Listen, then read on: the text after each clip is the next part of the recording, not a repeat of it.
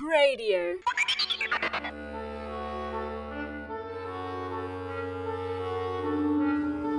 Foolish Wisdom with Bernard Tatunji. Death, a part of life. It turns out that I'm dying. One day in the not too distant future, I will be dead.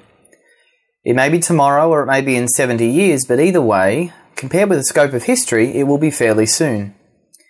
It will happen to me and to you and to everyone we know. In fact, from the moment we are born, we're on a path towards death.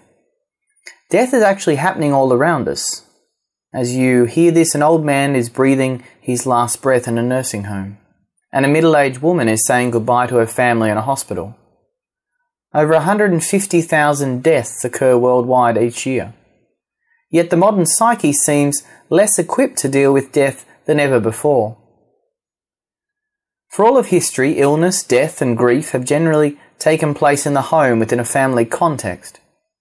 However, in the Western world in the last century, death and illness have been relocated behind reception desks and security staff into hospitals, nursing homes and palliative care units.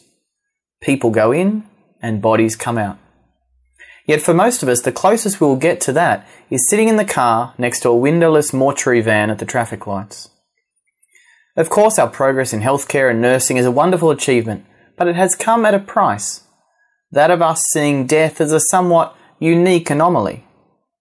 This compartmentalization of death in modern society into purpose-built institutions away from real life has resulted in a general ignorance and even fear of death. I saw a film a few years ago titled The Waiting City, in which a young Australian couple, journeyed to Calcutta to collect their adopted baby. The film is shot entirely in India and showcased a world that is very different to the one this young couple has come from. One scene shows the funeral of a young child.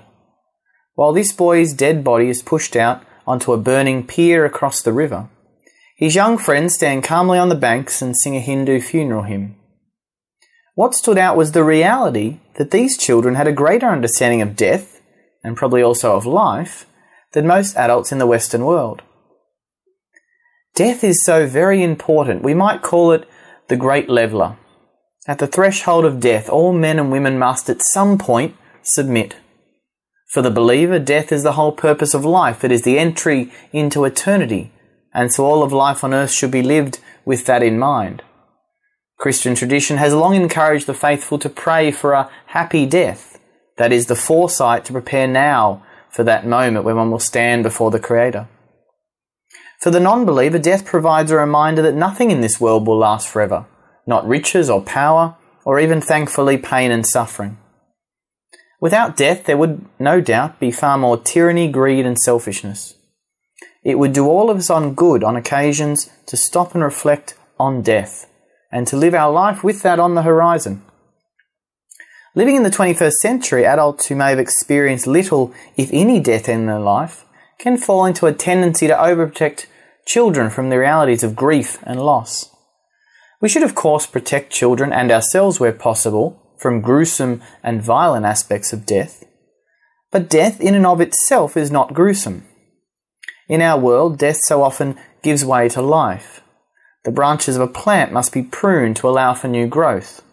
Smaller animals are consumed by larger ones, and soldiers give their lives for the lives of their countrymen. I recall sitting before the bodies of two of my deceased grandparents, and while there was the obvious sadness at the loss, it impressed upon me that their whole life and every experience had culminated at this moment. From the generosity of their lives, my own life came about, and this is how it has been right back to the dawn of time. In a world that is so unrelenting and unforgiving, there is something surreal about being present at a death. Through the tears, it is a moment to stop and give thanks for the beauty of life. Far from shunning death and grief, our modern society may just find some much-needed healing in recalling that death is an essential part of life.